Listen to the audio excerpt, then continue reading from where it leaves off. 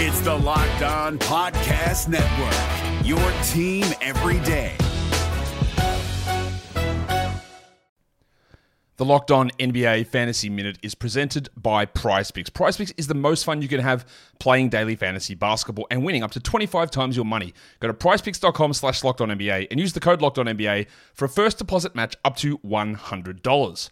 We are very much in the thick of the fantasy basketball playoffs. You might be starting it this week. You might be already in it. It might be a week away. And at this point of the year, with only 5 weeks left in the entire regular season, playing the schedule is the most important thing. So this week, the Minnesota Timberwolves and the Los Angeles Lakers play 2 games only. So any fringe players you have from those teams, even guys, yes, like Kyle Anderson replacing Karl Anthony Towns, that's not worth it with 2 games on. You need to be stacking extra games, and you need to be looking at the teams with 4 games. You need to be looking at teams with games early in the week and then switching them out for teams with more games later in the week. Get more games in, play the schedule, be cutthroat with injuries, and get players in to get yourself success for fantasy basketball. Jackson Gatlin here, host of the Monday edition Locked On NBA podcast. Every Monday, I cover the 3 biggest stories in the NBA with the local experts from Locked On. It's an awesome recap of the weekend of the NBA and a look at what's ahead. Mark your calendars on Monday to join me for Locked On NBA podcast, available on YouTube and wherever you get your podcasts. You are Locked On Hawks, your daily Atlanta Hawks podcast. Part of the Locked On Podcast Network. Your team every day.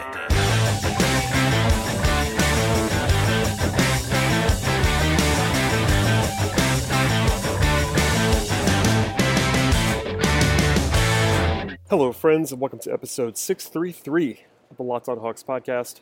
I am your host, Brad Rowland, coming to you live here on a fine Monday evening from State Farm Arena, high atop the bowl where I normally sit during games. And if you're a new listener to the podcast, you may not know this, but I normally like to record after home games in the arena, get that on-the-ground experience and that on-the-ground feel to things. So please forgive the background noise if there is any over the course of the podcast. But the Hawks lost by a final score of 133 to 109. Nothing crazy, obviously, in this game. Defense was not ideal, and turnovers were sort of the story of the postgame. But Lloyd Pierce said it best when he said, and I'm quoting here after the game, "I don't know about you guys, but that was everything that I expected," end quote.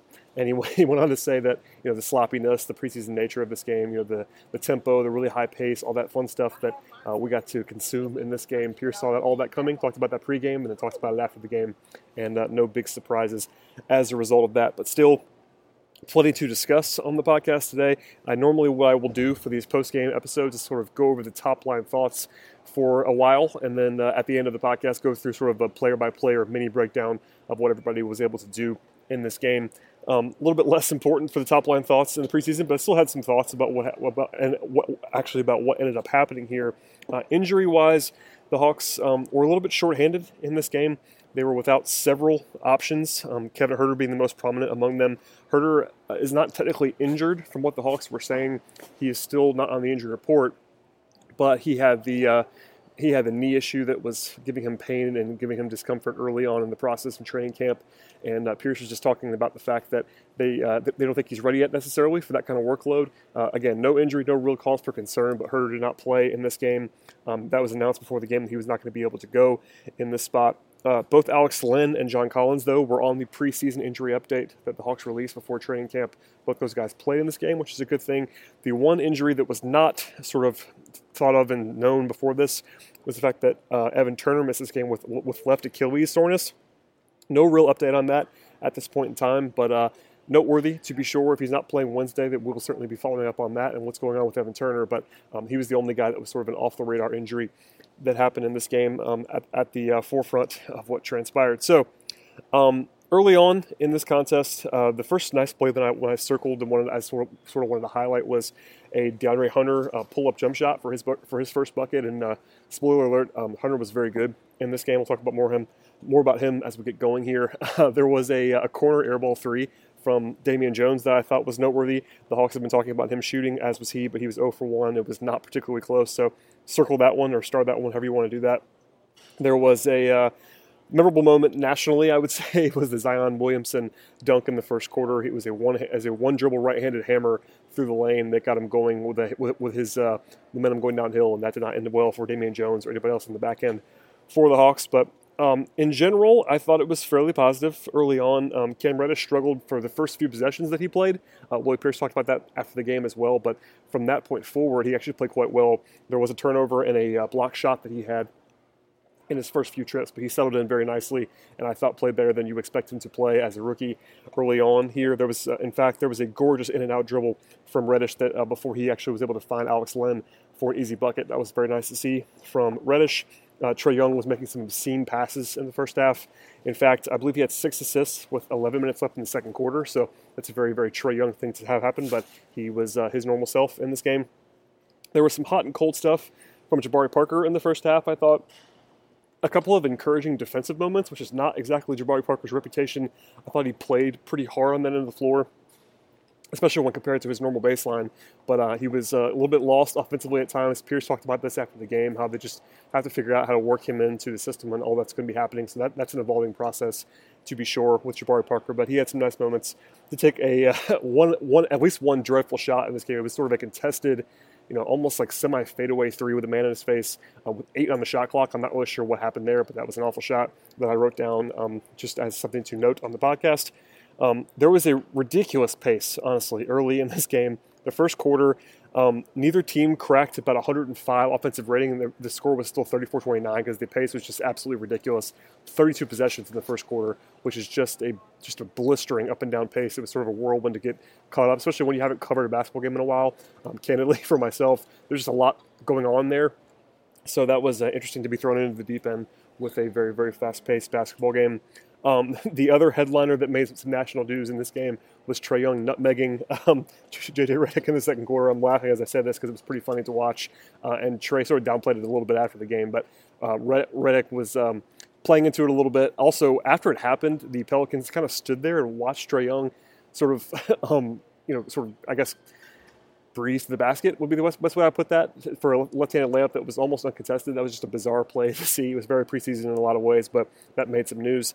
Something I wanted to point out was Charlie Brown, who was the two-way contract guy for the Hawks that was out of St. Joseph's this year, who I kind of like as a long-term prospect.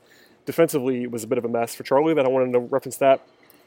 In the second quarter, I guess when this game actually turned in favor of the Pelicans on the win-loss result was when the Hawks allowed 30 points in the first 7 minutes of the second quarter. That was a brutal stretch of defense when the units were kind of spread out and they were into their bench at that point in time. That did not go very well. There was a point in time when the Hawks were using a 5-man lineup of Bembry, Reddish, Vince Carter, Bruno Fernando at the 4, and Damian Jones at the 5. That, spoiler alert, did not go very well. Pretty funny. I don't really care. It's preseason. You just want to try some stuff. I'm totally fine with that. It didn't bother me. It was just kind of funny, and one that I had to make sure that I noted on the podcast, because that is not a lineup that's going to work at the NBA level right now. The second quarter alone, the Hawks allowed 46 points, and the Pelicans shot 64% from the floor and 8 of 11 from 3 in the quarter. That is pretty rough. The first half, the Hawks actually had a very good true shooting, 59%. That is excellent, but 12 turnovers, and that did not allow them to really flourish in a lot of ways. Second half got ugly in a hurry, I will say. The Pelicans got to 100 points within the first 15 minutes. It's just one of those things where, kind of brutal. Bembry had a nice stretch where we had 9 points in the third quarter, very, very fast. But aside from that, there wasn't too much going on there. There was a nice block from Bruno Fernando that was actually called a foul on the floor. And amusingly, Lloyd Pierce used his coach's challenge as a very new rule from the NBA this season. And Pierce, after the game, said he doesn't like the coach's challenge, but it actually was effective. He's now 1-for-1 on coach's challenges. Got that reviewed and overturned. So shouts to Bruno Fernando for that nice play. Bruno was up and down. We'll talk about him more as we get going here on the podcast, but that's something that I want to point out and reference. There was a cap in terms of playing time that Lloyd Pierce set for all of his players. He said no one was going to play more than 25 minutes in this game. Trae Young got to 26 technically, but pretty close to 25. And aside from Young, only Brown, who played the entire fourth quarter, and Hunter at 25 minutes got to the actual cap that was put out there. And it's only 1 of 5 preseason games. There's a lot of time here. In fact, there's a preseason game, more than a week from now, I guess 2 weeks from now or so. So a lot of time to stretch this thing out. There's no reason to push minutes in this game. And Pierce did not do so in this contest, which included having to basically yank Trae Young at the end of 3 quarters and take him out of the game as to not eclipse that mark. There wasn't too much to take away from the fourth quarter. A lot of garbage time here. In fact, in terms of playing time in the fourth quarter, it was 12 minutes for Charlie Brown, 9 minutes for Tajir McCall, 7.5 for Armani Brooks, 6 for Jabari Parker was the only guy that really mattered that played a lot in the fourth quarter. So yeah, just kind of a mess, and the offenses sputtered out on both sides of the floor. It was pretty unwatchable in the fourth quarter, so I'm not going to spend too much time on what happened there. But, big picture-wise, the Hawks did what they were going to do in this game. Defensively, it wasn't awful. I thought that as a grand theme, the on-ball defense was actually pretty okay in this game. I am very critical of the Hawks being ready to play defense this season with the talent that they have and the youth that they're going to have. I think it's going to be battle season long. But on the ball, there were some nice moments. I think Hunter's obviously good on that already.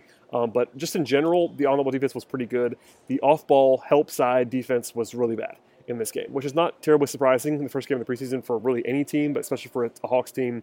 Pierce knew that was going to happen, I think. And also, they committed 29 turnovers in this game. That was the biggest theme throughout the night, throughout the postgame. Players, coaches, everyone talked about 29 turnovers, and that just can't happen, very obviously. Last season, the Hawks had a famous turnover problem for the first 3-4 months of the season. They got it under control late, but by that time, the record was kind of what it was. I'm not sure it's going to be that bad this year, but when you only have one point guard and it's kind of a mess and transitions and roles being changed and all that stuff, you can sort of see why turnovers might happen, but 29 is not going to win you very many games. And they actually shot the ball well for most of the game, and it just didn't matter because they turned the ball over so often. And that also hurt your defense in a lot of ways. It seems pretty obvious, but it's also worth pointing out that when you turn the ball over, especially live ball turnovers, you have some tough time playing defense, and the 29 turnovers led to 34 points for the Pelicans. So the math there is not great. Still, offensively, there were some nice moments, I will say, and again, they shot the ball well. Defensively, they were competitive for most of this game, and that is where I'll leave it for right now. So after a quick break, we'll come back and talk about the individual players and how they fared in the first game of the preseason. So hold on one second. All right, and we're back to talk about the player-for-player breakdown in this game. The camp invite guys I'm not going to really include. That's Marcus Derrickson, Tajir McCall, who I love but was not great in this game, and Armani Brooks. Ray Spalding did not play due to injury. He has a calf injury and also some dental issues apparently that were announced there. So the 3 invites didn't play a lot until the fourth quarter, and by that point it was kind of just dead time. And I'm on record as saying that none of those guys really have a clear path to playing time. So there you go on that. Elsewhere, Vince Carter, 16 minutes of playing time. He did Vince Carter things, made a 3, had one really nice pass to Cam Reddish on a kick out that worked out very well. And Vince wants to play. Pierce sort of laughed this off. He was asked about this pregame about how Vince might not play in the preseason. He said, no, Vince is going to play. And he did. And he looked like Vince Carter to me. So that's kind of what I'll say about that.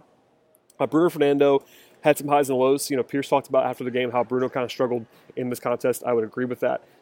Evaluation. There were some high highs, though. A nice block, as I said before, and a nice dunk as well in the fourth quarter when he kind of took the ball at the top of the key, made 1 or 2 dribbles and spun and dunked it. That was a really nice play from Fernando. It sort of flashes his upside, but defensively, awareness-wise, he's got a long way to go, to be sure, and some highs and lows there for him. Jabari Parker, 23 minutes of play, 10 points, 5 rebounds. That's going to come for Jabari. His production is going to almost always be there, you would imagine, from a box score perspective. Efficiency-wise, not great necessarily, but I thought, again, as I said before, defensively he had some nice flashes for him. We'll see if that continues into the future, but he at least was giving some effort on the end of the floor, which is at least reasonably encouraging. Cam Reddish played very well, I thought, for his first stint. He was a team worst -19, but I don't really care about that necessarily in the preseason.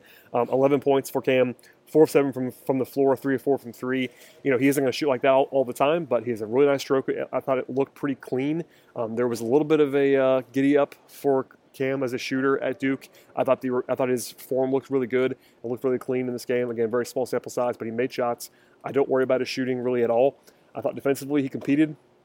Did a pretty decent job. A couple nice plays with the ball in his hands as well. So all in all, definitely a successful debut for Reddish. He's got a long way to go, and a credit to Lloyd Pierce, who keeps keeping things in perspective. Whenever he's asked about Reddish, both in the training camp and also tonight, just kind of expectations for him, he's always saying that they have to figure out what to do with him, basically, which is someone on the coaching staff, someone on him as well, but they're just very early in the process with Cam Reddish, which has to be repeated over and over again, that he didn't really have a summer with the team. He was around, but he wasn't playing, so they have to figure out what they have in him, and Pierce has been consistent in saying that, which I think is the admirable and correct approach. even if just to take the pressure off him a little bit, just be candid about that and see what's going to happen with Reddish. But, game one was very positive, I think, for Cam Reddish. Alex Len didn't play a lot, 15 minutes, but played well. 14 points, 3 rebounds for him, 4 of 6 from the floor, 2 of 4 from 3 for Len. His shooting is real. That's something I thought about last season, and I've been saying throughout the offseason. We'll see what else he has, but he was supposed to be limited this game, and he was, and I thought he played pretty well for what he was able to do there. And finally off the bench, Charlie Brown, 25 minutes. He played the entire fourth quarter. Defensively, it's just a mess right now for Charlie Brown. I feel bad, but he's a rookie. He's a true rookie too, not just like a two-way guy in terms of he was like a journeyman. He was he was in college last year, so not a big surprise that he's going to be struggling defensively. But his jump shot's real, and that's going to be enough to get him at least looked at with his size in the future. But the defense has a long, long way to go for Charlie Brown. The starting lineup in this game was, just for the record, was Trae Young, DeAndre Bembry, DeAndre Hunter, John Collins, and Damian Jones, because of the fact that Alex Len has the limited workload, and of course Kevin Huerter being out, that allowed Bembry and Jones to start in this game. Bembry for 16 points to lead the Hawks in scoring, 9 points in the third quarter, and that was enough to have him have that mark. I asked Lloyd Pierce about Bembry after the game. He said that the plan in this game was to have Bembry basically start at the 2 and then play the 1 the rest of the game. And I thought, if you had to pick a backup point guard and who played that role in this game, it was almost certainly Bembry for most of the night when Trae left the court, because there was no Evan Turner, there was no Kevin Huerter, there was a little bit of Reddish, but for the most part, it was basically Bembry playing backup point guard in this game, which is, he's been that before. He was talking about this after the game and talking to the media as well. Bembry was, and he's comfortable doing that, but at the same time, not exactly a situation where, at least for me anyway, he shouldn't be necessarily a primary ball handler. He's capable of doing it. He is someone who can certainly handle the ball and make some plays. We saw that in this game, but still a secondary guy for me. And the shooting is the biggest thing for Bembry. We all know that. He made it. He made a 3 in this game. That was nice to see from him. Defensively, he always competes, and he's always credited for that. So I thought he played pretty well and led the team in scoring. So a positive night for DeAndre. Trae Young. Was Trae Young, 9 points, 11 assists. Did have 8 turnovers for him. That's too many, obviously.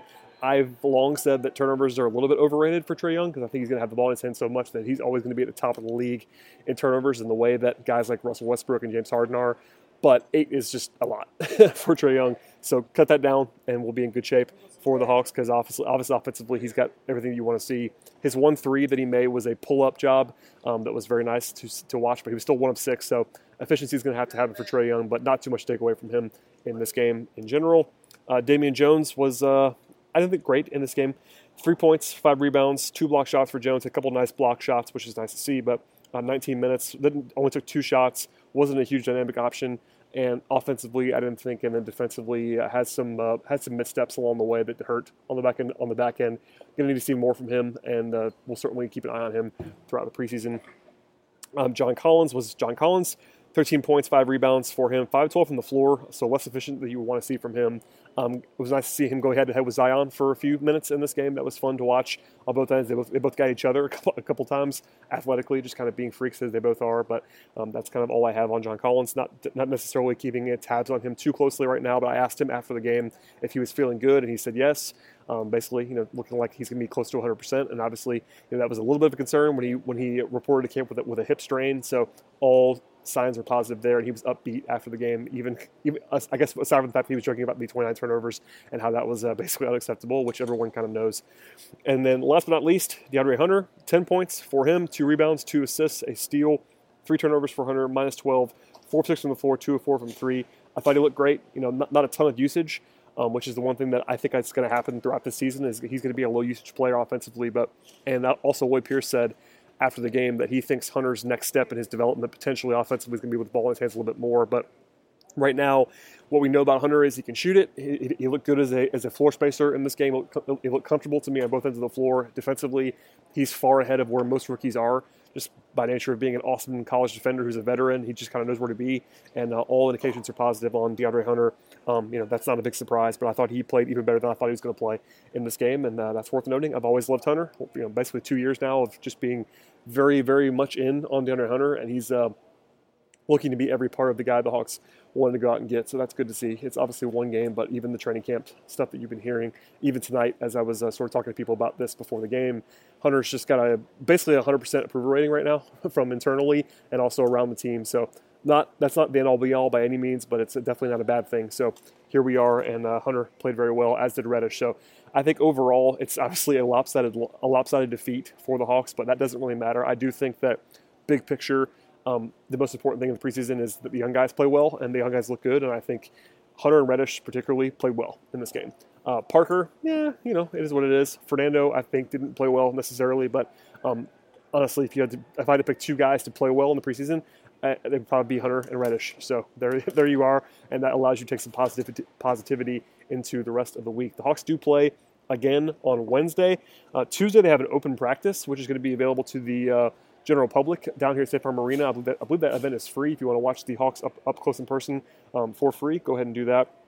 Then they return to action on Wednesday evening at home against the Orlando Magic. We'll see who's available for that game, but that's the next time you'll be able to see the Hawks, and also the last time in the preseason that they'll be able to play at home, because their final 3 games in the preseason are all on the road. So if you want to see the Hawks in the preseason, Wednesday's it for you. If you were not here tonight, so that's the next thing on the agenda for Atlanta, and we'll talk more about that once we get through that game. I am in Braves hell at the moment as someone who covers both teams, simultaneously. So this will probably be the last podcast that we have until after the next game. I will have my normal recap podcast on Wednesday, but if there's breaking news, I'll come back. But until then, I will be here and pulling double duty. So please follow me on Twitter if you'd like to be checking out Hawk stuff as well at BT Roll, and follow the show on Twitter at Locked On Hawks. Please, please, please tell your friends about the podcast. Please subscribe to the show via Apple Podcasts or Stitcher or Spotify, Overcast, all those places, Google Podcasts, all those spots. Check us out wherever you feel like listening to the podcast. I really, really appreciate that. Leave positive feedback as well. And we will see everybody at the very, very latest on Wednesday evening. So stay tuned for that. Hey, Prime members, you can listen to this Locked On podcast ad-free on Amazon Music. Download the Amazon Music app today.